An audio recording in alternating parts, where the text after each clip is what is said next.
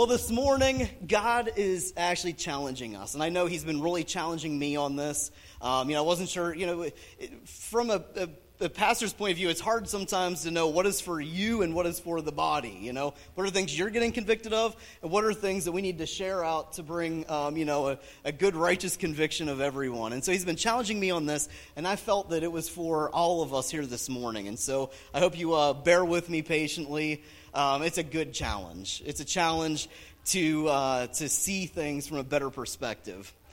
Because this opportunity that God is challenging us with this morning, it has the ability to free us, to literally completely free us, to rid our lives of so many burdens that weigh us down, so much darkness and negativity and grimness, that the world tries to cast on us.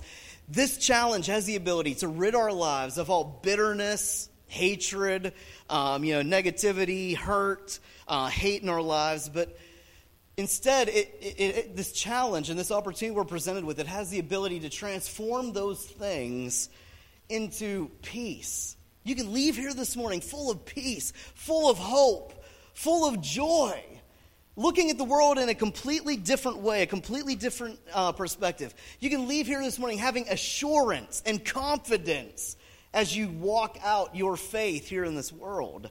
It can give us joy in the midst of anything. But I have to warn you, because this challenge that can bring us all these things into our life, it requires that we do a little something on our part. We may have to make a sacrifice, a trade to the Lord. He wants to give us all those things. We've got to trade something in. We've got to give something over to him. And that thing that he's been challenging me on and that I'm sharing with you all this morning, he's challenging us to trade in our vision to him, to allow him to be our eyes, to be our sight, to allow him to guide and to direct our paths. And so you've heard that old cliche, I'm sure, that seeing is believing, right? You've probably heard that before. You won't believe it until you see it. I got to see this thing, Unfortunately, we've found, maybe fortunately, we found that this cliche saying that seeing is believing is definitely not true at all. In fact, the reverse is actually more true than not, that believing is seeing. That believing is seeing. People see what they want to believe. If you don't believe me, take a look at social media today. People will see what they want to believe, right? In every situation, your belief guides your sight. And actually there's a group of people that have been leveraging this for a long, long time, and they've been doing it very, very well. And those are those magicians and illusionists, right? I don't know how you feel about it. Sometimes I like being fooled. I'm just like, whoa, how did that happen? But they leverage this old cliche that seeing is believing. You see a wine bottle. And when you see that wine bottle, you're believing that it's made of glass, it's solid and everything. So when he takes a linen cloth and then he just smashes it and it disappears, you're like, whoa, how did he not bust up his hand and everything, right? They leverage the fact that to you, seeing is believing, and they, can manipulate you that way and make you think that something happened that didn't really happen. Nate's been watching through Netflix this series called Brain Games, teaching you kind of how your brain works. And it's amazing, You see two different colors, but it's the same color. You see, this tiny little guy on this huge chair, but it's all the same size. It's just all these things that mess with your mind, because seeing is believing, right? But it's not exactly true. We know that our eyesight can deceive us. What we see can be false. And so God desperately wants to transform our vision, our mindset, so that we see things accurately and correctly. We have all these preconceived notions. And take a look at technology today, right? We have technology that pretty much enables us to make anything look like anything. It is amazing how realistic some of these movies and things are, right? You can make anything look like anything. My daughters, they look like dogs half the time. I don't know why they want to look like that, and they sound, I don't know, all high-pitched and everything. You've got these filters, and I love the beauty filters. They can make an old chubby guy like me look pretty slim and handsome, and Or they can make you look like an old 90-year-old geezer, I mean, they can do anything. But it looks so realistic. And we like to have fun with it, right? Everybody loves their Snapchat filters and whatnot. And, all these apps that are going around that give you viruses, You can have fun with it. In our day and age, we know that seeing is not believing because you can see things that look so realistic, but they're not true. You know that it's deceit, that it's infactual, right? Take movies, for example. Some of my favorite movies. You've got this scene from The Avengers destroyed me. We have this thing called green screening. Like, the Hulk wasn't even there. They're running on treadmills in that super action scene, Man, it just takes all the heroics out of it, Or the scene from The Matrix. I was a 90s kid. That scene when he just goes back and avoids the bullets. Amazing. And so you see what, they've got these two chubby guys in skin-tight green suits with a 2x4, laying them down, But when you watch the movie, it's so realistic, It just blows you away. It's like heart-stopping. You're on the edge of your seat, and it's so real to you, and you're so engaged. And then you see what it really looked like when they were shooting those scenes, and it's almost hilarious, I mean, you've got these people that are, they're just heroes. But in those heroic scenes that are filmed, they're running around a big green warehouse interacting with, literally I've seen one where they're interacting with plastic lawn chairs and yoga balls. It looks like they're diving and they're just rolling on yoga balls, It looks hilarious when you see it actually being filmed in real life. Seeing is not believing, okay? Seeing can deceive us, absolutely. Now, it is insane the world that we're living in. Give that same technology to everybody. Everybody can do this stuff now. You've got this device that can record something that's pretty much like Hollywood quality. And you can even do all the cool green screening and everything yourself, right? Not only give everybody access to that technology to make anything look like anything, but then give them a worldwide platform that they can broadcast and advertise it on. Not only that, you can interact personally with anyone in the world who watches your stuff, right? That's the world we're living in. But yet, most of us still believe that seeing is believing, right? And the world is being influenced. My daughter loved the book series. I'm a movie guy, and I read books when I was her age, and I watch movies. Hunger Games. And I remember thinking, how in the world can you, film a 30-second commercial and convince the entire world to raise up and revolt, Come on, it's a little media scene. And then I look at the world today, and I'm like, oh, that's how you do it. One little cell phone video clip, and the whole world goes insane, right? It's unbelievable, the world that we're living in. And everybody has access to do that. On the flip side of things, wake up, church. You've got worldwide access. You've got the technology you need. Think about the world that we're living in. You have a worldwide platform. You can reach people for Christ, but what do we do instead? We divide everybody, and I'm not going to go into all those nasty things.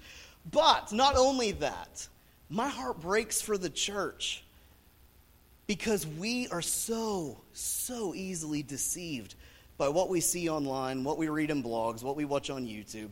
Y'all send me stuff all the time, and I'm like,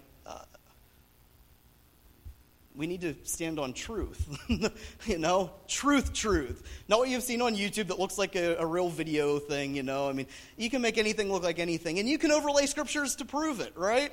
I can quote the scriptures and defend almost any action that I can take. I can punch my wife in the face, and I can find scriptures to defend myself in doing that, right? We are so easily deceived, but we've got to see from the Lord's perspective. We've got to allow our vision to be changed so that we see truth, so that we see accurately, so that we see the world around us through His eyes. Otherwise, we're going to miss it. Each and every one of us are susceptible to this deceit. We're going to miss it. Your heart is going to be in chaos. I'll tell you what, I flip on the news, and if you put a blood pressure cuff on me, within 5 minutes, you'd probably think I need medicated, I mean, my blood gets boiling. I get angry with the things that I see, right? They know how to keep you going and how to keep a story riding for weeks, keeping you all upset about it, right? And they can control your life because of it. They control what you say. They control what you see. They control what you think. I already lost half the people. Okay. But they're doing this. They're doing this, and we need to wake up. We need to wake up. and get back to where we're supposed to be in the body of Christ, right?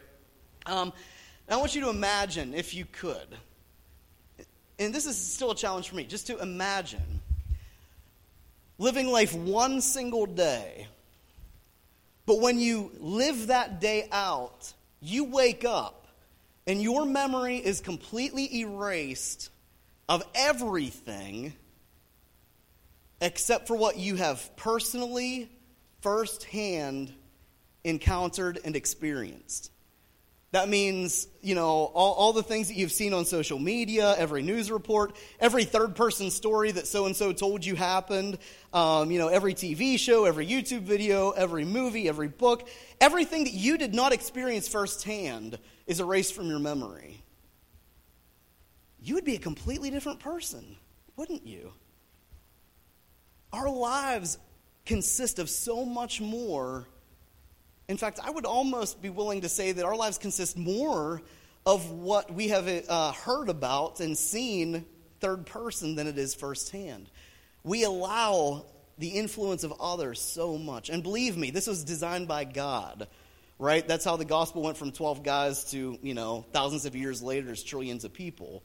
It's a good thing that we're influenced by others. But think about that. How much is your life and your view of yourself, your view of God, and your view of others influenced, not by the Word of God, and not by your firsthand experiences with Him, but your perspective is defined by what everyone else has told you to see, what everyone else has told you to think, what everyone else has told you to believe. If our life consisted of just our firsthand experiences, I think our lives would be so much better, stronger, because you'd be standing on some semblance of truth and not deceit necessarily, right? It's just crazy to think about, to stop and to imagine that. There's that old hymn, that old kid's song that we have no idea when it was written or who it was written by, but be careful, little eyes, of what you see, right? I was waiting for someone to sing it. But anyways, yeah, I'm not going to sing this morning. But God is challenging us this morning about this, to see with His eyes, to see yourself, to see Him, and to see others through His eyes, from His perspective, and to walk forward in life with His vision. Stop being controlled, stop being manipulated, stop letting everyone else tell you what to believe and to think and to see, and start letting God have that position in your life. Right? Wouldn't our lives be so much more peaceful, so much more joyful?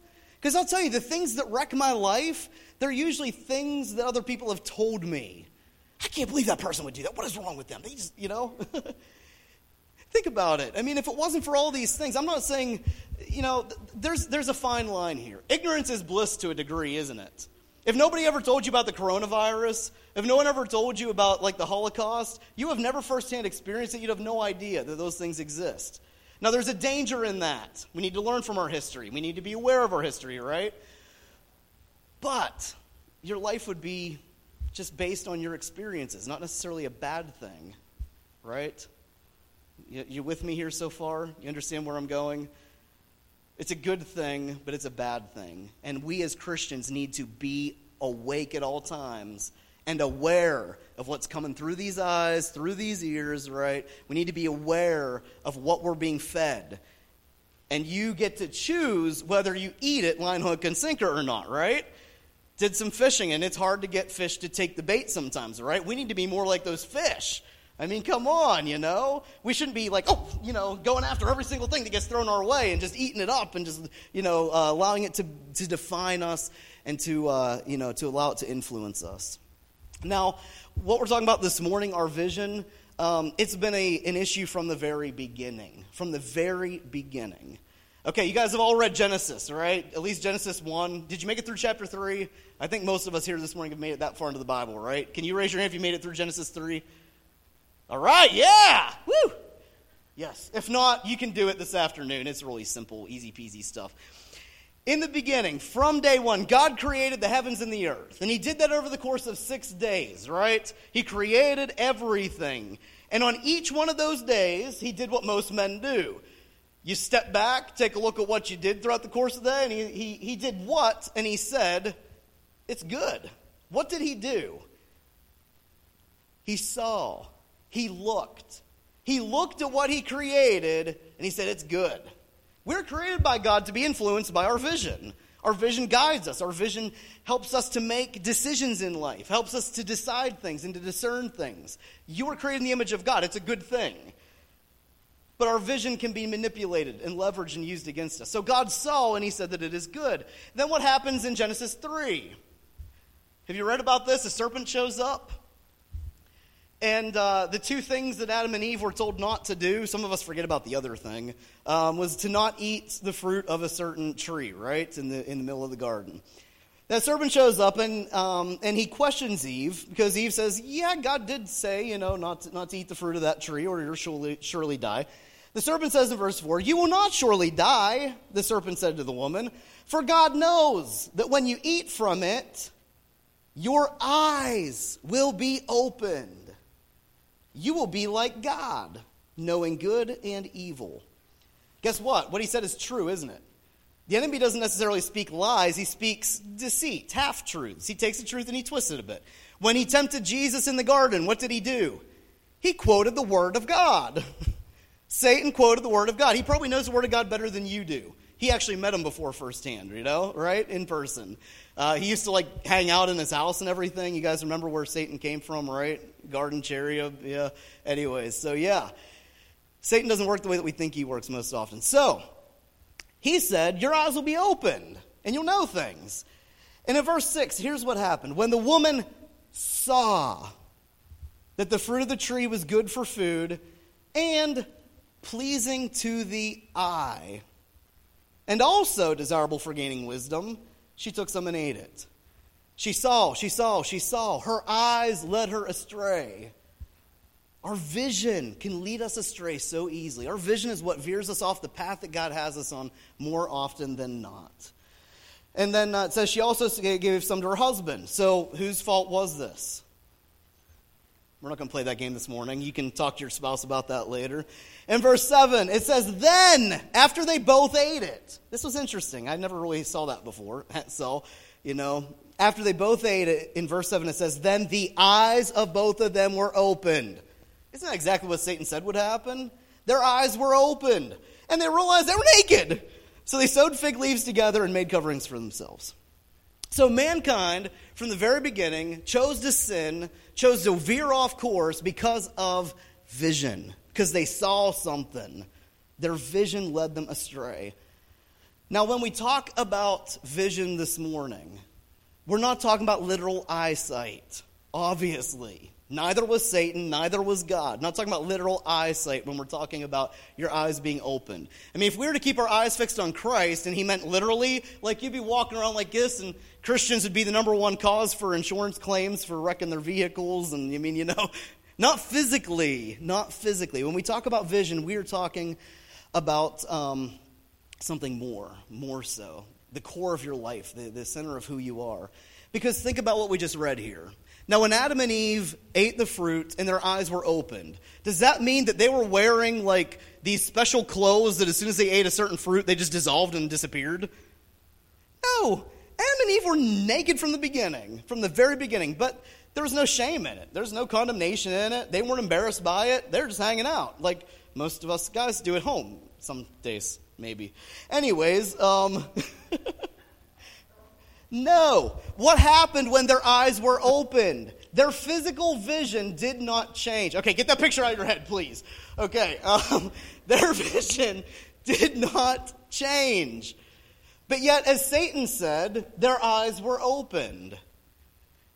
Their perspective changed, not their literal eye. And I feel like I have to preach behind a curtain or something.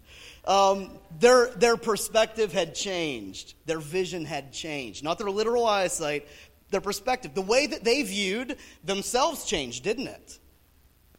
The way they viewed themselves had changed. The way they viewed others had changed, right?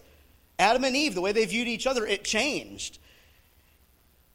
And what really killed us when it came to the first sin their perspective of God changed, didn't it? Because when God came strolling through the cool of the day like he always did, and they just hung out together, they didn't just come and be like, hey, what's up, God? They ran away and hid. Their perspective changed. That's what God wants to redeem this morning. That is what it's going to take away your guilt, take away your shame, take away your condemnation, take away your hurt, take away your pain, take away your bitterness of, that person, and it's going to give you joy and hope and peace and comfort and all the fruits of the Spirit. They come as a result of our vision, our perspective, the way that we see ourselves, God, and others. It is not our literal eyesight that needs change, but our perspective. Jesus said it this way in Matthew chapter 6, verse 22. He said, the eye is the lamp of the body. If your eyes are healthy, your whole body will be full of light. But if your eyes are unhealthy, your body will be full of darkness. If then the light within you is darkness, how great is that darkness? And I don't believe for a minute that Jesus is talking about literal eyesight here. It's your perspective. Your perspective defines who you are because it defines how you view yourself. And the way that you view yourself is who you will be. Take a look at King Saul. He stood a head above everybody else. Massive guy. But how did he view himself? When it came time to anoint him as king, he was hiding.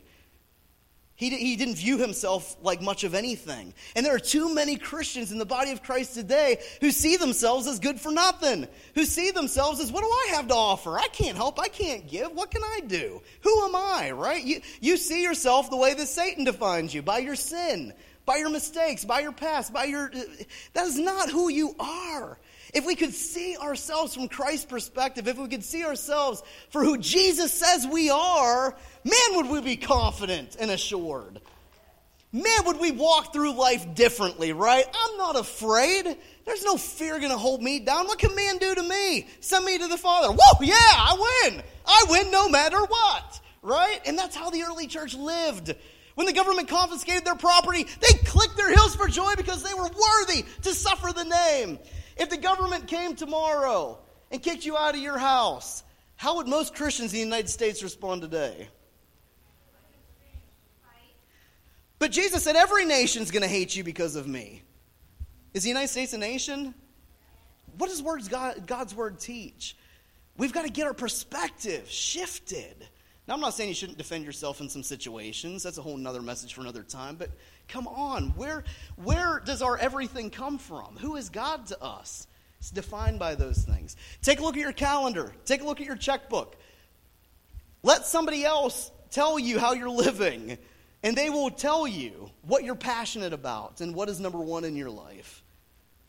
And if I ask myself, it's not always Jesus. I'm going to just confess that before you this morning. There are some things that consume my life that have no right to be there. They're either beside or above the Lord, and nothing belongs there, right? First commandment, no other God before or beside him. But, our eyes, our vision, that's why Jesus said that if you look at someone with lust, you've already committed adultery with them in your heart.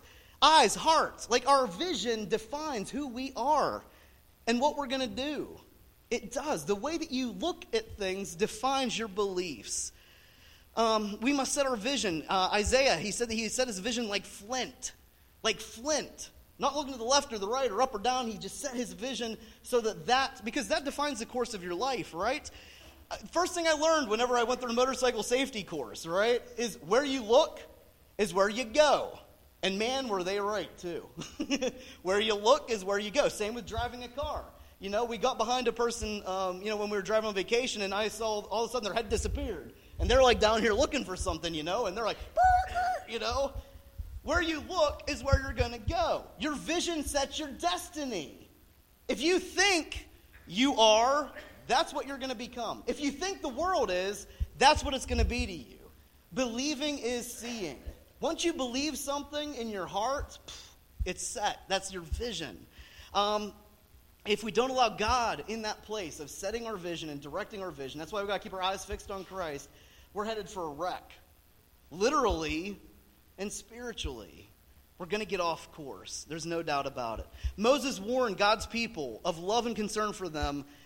They saw with their eyes the mighty acts of God. And this is what he said in Deuteronomy 4:9. He said, "Be careful. Watch yourselves closely. Again, eyes, watch yourself, so that you don't forget the things that your eyes have seen, or let them fade from your heart as long as you live. Teach them to your children and to their children after them. Now, it is a really disappointing reality, but I know I've done it myself. God does a miracle in your life, and you're like on cloud 9. You're thrilled about what God just did a miracle. He just set me free from this. He just provided for this. And you forget about it so quickly, don't we? We forget about it so quickly. Man, we can't wait to get to church and to worship him on Sunday. You know, we just can't wait because of what he's done. And we go up here and we stand and we just wait because we just want to give a testimony of what he did, you know. And we do all those things, but then the next Sunday after life hits you a little bit harder, right? Because that's what life does. In this world you will have what? Troubles. That's what Jesus said. But to take heart, eyes, vision. It's what all guides us. The following Sunday, man, your worship, you're like, you got your arms crossed, and you're like, okay, when's this over? Too loud, too quiet. Can't hear this, can't hear that. That's too loud. You're criticizing and tearing everything apart. You've lost your heart for worship. You have forgotten what you have seen God do. Because if you remember what God has done in your life, you wouldn't be able to contain your worship. It would be exuberant, overflowing with joy. That's how the early church described their worship. That's David in his undies dancing around, you know, embarrassing his wife too. So you're in good shoes. I mean, come on. You couldn't contain your worship. But we all do it. We are all guilty of this. Our hearts become hardened by the sinful world around us. Our perspective becomes jaded. And our perspective towards God is no different, no exception. We lose our vision, right? That's what happens in life. We lose our vision. We lose sight of who we are. We lose sight of who God is. And we lose sight of other people and how important they are to the Lord. And how we ought to be treating them. How we ought to be talking about them. How we ought to be, just dealing with them. When Jesus opened the blind eyes, it was a miracle that reached far further than just their literal physical eyesight. Yes, he did that, but he's still opening blind eyes today, and that's what he wants to do this morning. He wants to do that miracle of opening our eyes. He wants to give us eyes to see. Think about that. If just one single sinful act can open the eyes of Adam and Eve and cause us to have perverted vision ever since, think about what the Holy Spirit can do by opening up our eyes and giving us eyes to see. If one sin can cause a perspective change that drastic, think about what the Holy Spirit can do when he redeems our vision and gives us his sight, right? Powerful things happen when we see from the Lord's perspective. Believing is seeing. I haven't even got the message yet. Believing is seeing. Right? If you believe that Billy, because we don't have a Billy here this morning, I usually use Bob and then he comes and it's embarrassing. I use Joe and then he's here and it's embarrassing. I don't want to talk about anyone in particular. Billy! If we believe that Billy is a good-for-nothing bum, everything Billy does, everything that we see him do, everything we see him say, guess what we're going to see? A good-for-nothing lazy bum, right? If we believe that God does not exist, right? Everything I see is going to reinforce that belief. If I believe that all Democrats are evil, then everything I see a Democrat do, I'm going to see it as evil and wicked, and I can't believe they do that, right? If I believe that God is a merciful, patient, forgiving God who doesn't want any to perish but wants everyone to have eternal life, if I believe that, that's how I'm going to look at other people. That's how I'm going to look at myself. That's how I'm going to look at God himself. If I believe that no one is too far gone for God's grace to do a mighty work, if I believe that Jesus is really the answer and the solution for all these problems, then that's what I'm going to see. I'm going to see that solution out there every time that problem arises. If I believe that Jesus died on the cross to make salvation possible for every single person across the face of the earth, throughout the course of history, and for all time until he comes again, right? And if I believe that he served the needs of a sinner like you and me, who did nothing to deserve it, we're not worthy of it, right? If we believe that he did it for us anyways, if we believe that he did it, and he allowed people to spit on his face, he allowed people to call him names, he allowed people to strip him nude, he allowed people to scourge the flesh off his bones, he allowed people to mock him, and what did he do in response? He said, Father, forgive them. They don't know what they're doing. If the God of all the universe can do that, and we believe he did that, shouldn't we do the same? Shouldn't we see things from a little bit of a different perspective? Here's why believing is seeing and seeing isn't believing. John chapter 6. You've read about it. A little boy has 5 loaves of barley and 2 fish, right? Right? We've talked about this many times before. And he feeds 5,000 men, not including women and children with it. Jesus performs that miracle for this people. He feeds 5,000 plus many more, and there's leftovers. Those same people, guess what they did? Read it for yourself in John chapter 6. After he did that miracle, they said, "We want to believe that you are the Messiah. Show us a sign. We want to believe, but we need to see it." If you didn't just...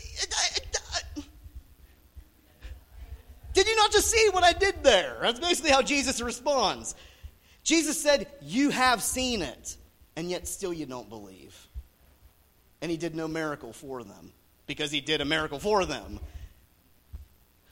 Wake up. We're just as guilty. We've done it ourselves, haven't we? We've done it ourselves. God's done a miracle in our lives, and we're like, "Well, Jesus, if you just do this, then I'll believe." No, seeing is not believing. And Jesus literally said that in John chapter 6.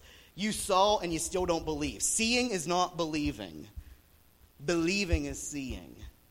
What you believe is what shapes your vision.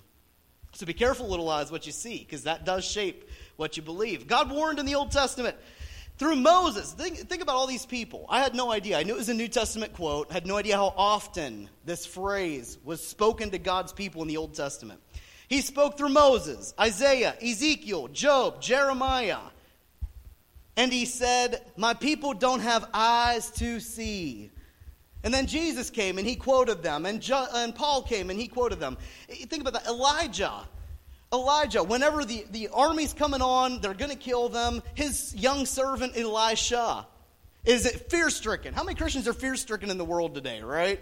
They're like, "What's going to happen? World War III's coming, and man, I gotta go get some ammo right now, because that's going to be the only solution, Elijah was like, "God, give him eyes to see. God, show my servant." And Elisha's eyes were opened, and he saw, man, the chariots of fire, and there's more for them than there were against them, right? Eyes to see. And guess what eyes to see did for Elisha? Melted all of his fear and gave him all the confidence in the world to go forward and face his enemy. That's what we need in the body of Christ today. We need eyes to see. I'm not saying that what's happening in the world isn't bad. It is. It's horrible. It's horrific. And if I don't watch my heart and watch my vision, it makes me pretty angry. It makes me pretty scared. It makes me want to sleep with a shotgun beside my bed at night. It's all these things. I mean, it's craziness. But I've got to remember. I've got to remember who I am. I've got to remember who has my back. I got to remember the angelic host that is serving me, right? I got to remember I'm not alone in this. And greater is he who is in me than he who is in the world, right? The truth. We need the truth to shape our perspective. Now, when we look around the world around us, right, we see this. We see division. We see hate. We see strife. We see wickedness. We see greed. And we see just needs everywhere. People starving and people getting mistreated and all these things. But when we look at the world around us through God's eyes, what we should also see are opportunities to bring unity, to love people. Opportunities to bring rest and goodness and generosity. We see a world that is in need of the hope that only Jesus can provide. And who has Jesus entrusted to tell the world about this? You and me. If you haven't noticed, he's not physically here anymore. We're the body of Christ now. We are ambassadors on behalf of our King. We speak on his behalf. Don't be a lazy, wicked servant. Tell someone about it. Tell someone some good news, right? They know what's happening out there. You don't need to tell them about it. They can turn anywhere and hear about all those nasty, awful things happening out there, right? Think about this. Most of us live out in the country. How patient would you be if your mail carrier or if your postmaster decided they're just going to hang on to your mail until a good opportunity presented itself? They're just going to hang on to your mail until you happen to be at the mailbox when they drive by to deliver it, right? If that postmaster was like, "Jesus, you give me the opportunity and I'll give them their mail," right? they'd be hanging on that mail for a long time, right? And how would you feel? Pretty irate. Yeah, your bills aren't getting paid. Well, I can't pay a bill I didn't receive. I mean, you got all these things happening, man. Don't hang on to the mail. Deliver that good news. If you have an opportunity, you have an opportunity. Don't excuse it away and wait for something. Because you possess something far more valuable than, yes, even that Harbor Freight catalog. You possess a piece of mail, a piece of good news, far more valuable than that or any cell phone bill that people could receive. Now, Proverbs warns us that a person without vision, they cast off restraint, and they perish. A person with no vision, or with a wrong vision for who they are, who God is, and who other people are, what they're doing is not living. They're dying. If you don't know who you are, if you don't know who God is, then you are dying. You're not living. You're not living life. God wants us to see ourselves and our purpose and our destiny through His eyes so that we might live and live abundant lives. Now, during the days of Judges, what did everybody do? What was right in their own eyes? Did it end very well for them? No, they lived in chaos and their nation was destroyed. They were all taken off into slavery. Eyes, eyes, eyes, eyes, all through the scriptures. I can't even quote, because we'd be here all day, the amount of times when our vision was our problem as a people of God. And it's no different in the world today. Our vision is our issue. That's what is leading and guiding us. Now here's the good news. And here's the ending and the message. The good news is we are a prophetic people, right? We are a prophetic people. You get to see better things than the rest of the world gets to see. So na-na-na-na-na, right? We get to see better things. We at least should be seeing better things. According to, because here's how this works. We see the facts. Don't ever deny the facts. Abraham and Sarah admitted the fact their body was as good as dead. There's no way that she could conceive a baby in their 90s and hundreds or however old they were. They admitted the fact. Christians see the fact. Get informed. Turn on the news. See what's happening. I mean, there are things happening out there in the world. Don't climb in a hole like an ostrich and pretend it's not going on. We see the world around us, and we see the facts, and we see the realities. But we have something else that accompanies those facts. We have truth. We have promises. We have hope. We have a relationship with the King of Kings and Lord of Lords, who reigns sovereign over all. We have a relationship with the God who was there in the beginning, the God who is here right now and sees what's happening, and He's also been in the end. He knows how the story ends. So you get to see it all from His perspective. You receive a truth that trumps the facts. That's why miracles are possible. You have the promises and the truth of God that will trump and override any fact that you may be living in. How good is that? We should be excited about that. I know we're still nodding off sleeping. I'm sorry. I'm sorry I put half of you to sleep. From the world's perspective, we can see all those things, but we get to see something better too. Because here's how this works. We see the facts from the world's view, but we also see with eyes of faith. We see what is not yet seen. Since we see with our faith bifocals, this is kind of how I equate this. Anybody have bifocals? I don't need them yet. I stare at little code on computer screens too much, otherwise I wouldn't need these. You see farsighted, but you see nearsighted, but you also see farsighted. You have bifocals. Christians have bifocals if we choose to put them on and use them.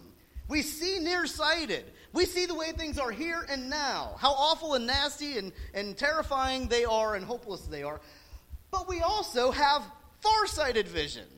We see the truth of God. We see the promises of God. We see the future that could take place. We get to see both. How awesome is that? We get to see those things. And then, because we can see them, we can believe them. And when we believe them, those things that we see farsighted, the truth and the promises of God, they become our reality. A miracle takes place.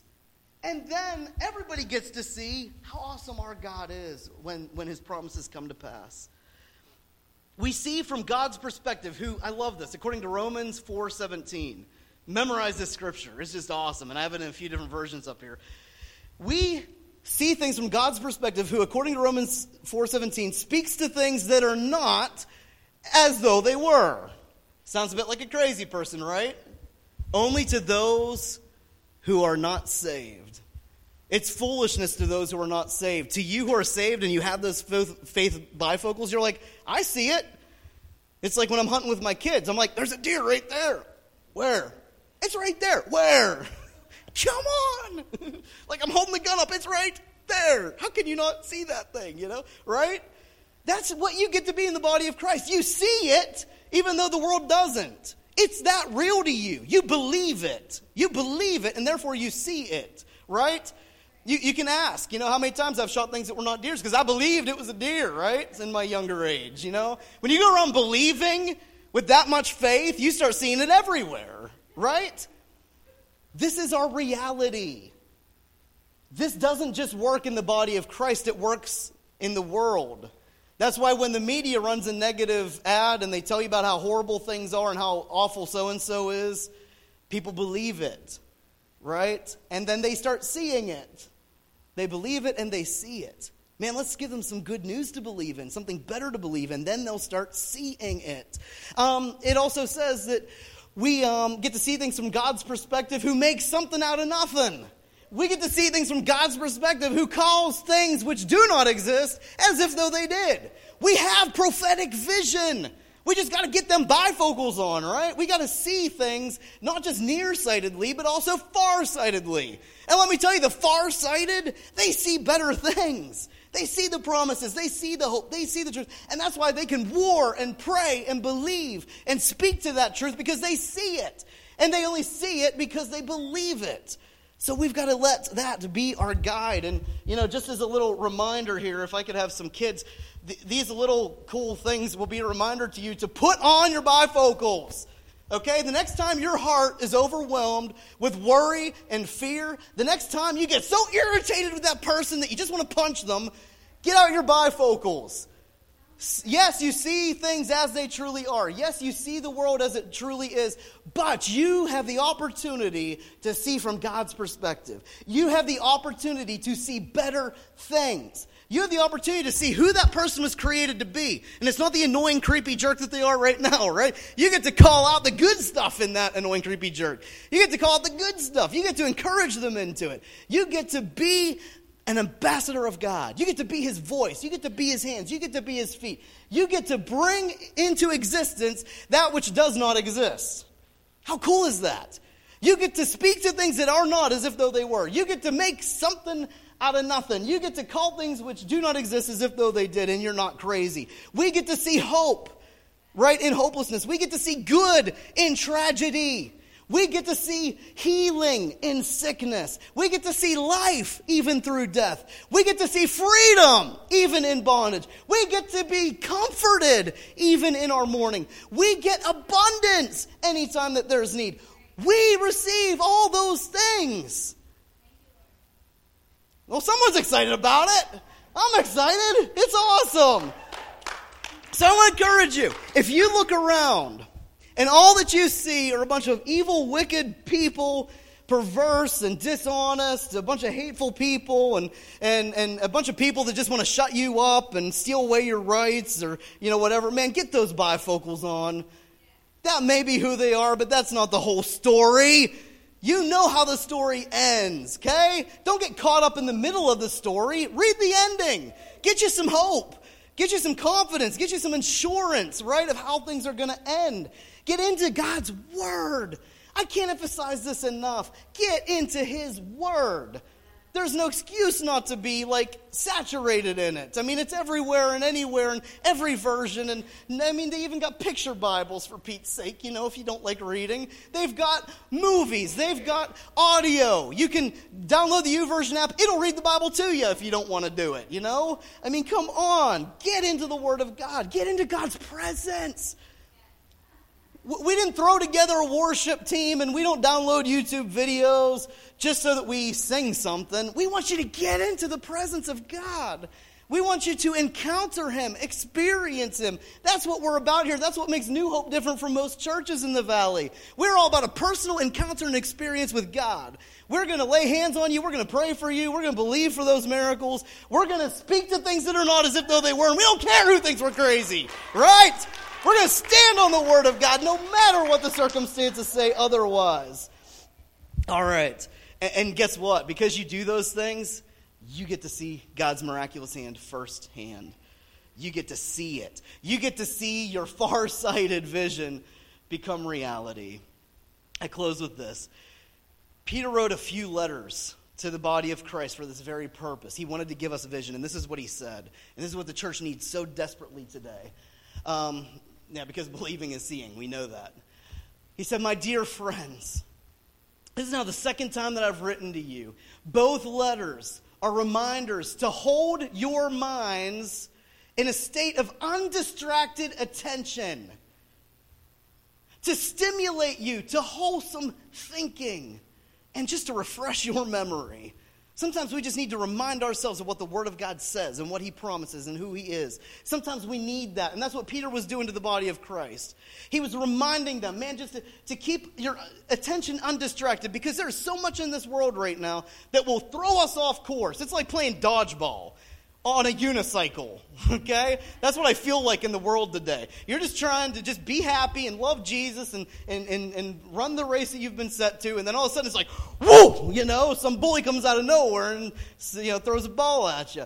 We got to keep our attention undistracted. We have to be unshaken. The only way you can do that is to be on the rock that cannot be shaken, right? To keep your hope fixed in Him. In this crazy world, man, turn your focus and keep your eyes on Him, on Jesus. Get in the Word, get into worship, get into His presence. And then you won't be moved. You won't be shaken when these things come your way. Don't ignore the fact that they exist, that the world, guess what? We live in a fallen world that's full of sin. And the last time that I read the Word in regards to the end times, it's not going to get better.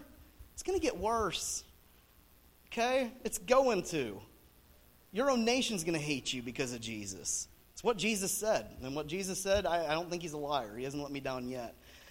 So we got to be careful where we put our hope, where we put our trust, and what these little eyes see. We need to be careful what voices are speaking into our lives. We need to be careful with those things. Be aware, but allow God alone to be your vision. Allow God's voice alone to be truth. And allow Him to be your guide through this life. It's a crazy adventure, but it's so much fun. You will be able to navigate through the darkest, most horrific storms of your life with hope. If you've never been in touch with the persecuted church, and I don't mean United States people that think their rights are being persecuted. I'm talking about the actual persecuted church. People getting locked in storage crates and not fed and beaten every day until they deny the name of Jesus. People that are losing their heads. I read a story once about a little girl that got, I think it was the Germans had put her inside of this wall and just brick by brick buried her alive. Look at what kept them going through. It was their vision. Look at Stephen as he was getting stoned. And I don't mean in the way that most people get stoned today. When Stephen was on the verge of death, what did he do? He said, I see the Lord. Man, he was getting brutally murdered. And yet there was this light on his face. There was this joy that he had in the middle of that persecution because he was going to meet his Lord. He didn't care what happened around him. We need to have that kind of vision where we see Christ in it all and through it all so that we don't get shoved off course, so that we don't become wearisome or worrisome or burdened or scared or terrified or any of these things. Our vision is what's going to affect that. All right, so get your bifocals on, see farsightedly, see better things, and man, you're going to see God work all things together for good, aren't you? It's going to be great. All right, so as we close, if you know this song, you can worship to it. It's an oldie, but man, just let this be your prayer. If you do nothing else as we close out this service this morning, just let this be your prayer. Let this be your cry. And let this define your life from today till the day that you meet Jesus. Yes, Lord. Yes, Lord, we thank you, God, that you have a plan and purpose for those around us. Lord, help us to see things the way you do, Lord. Help us to be your hands, your feet, your mouthpiece, whatever it is that you want to use us for in this world. God, help us to know and just reach out to those who are hurting. God, help us to just have a heart for everyone around us, God, the way you would. And Lord, help us to see past things. God, help us to see the way you see. Lord, just give us your heart and your eyes. Lord, we want to be your vessel here on the earth. We want to represent you well. So, Lord, as we go forth, Lord, and as we leave today, Lord, I just pray for that over each one. Lord, that we would see things from your perspective, God. That we would start to see things a little different, God. Give us a compassion and a heart and an empathy, Lord, for those around us. Lord, just give us sensitivity to your spirit and your leading, Lord, as we do go forth in this world. Lord, just be everything we need, but Lord, give us strength and courage and all those things to do those things. Lord, we just thank you, and we will continue to praise your name. And Lord, I pray for safety over each one going out of here today. I pray that, Lord, we just carry your peace with us, Lord, and we just continue to represent you here on the earth. And it's in your name.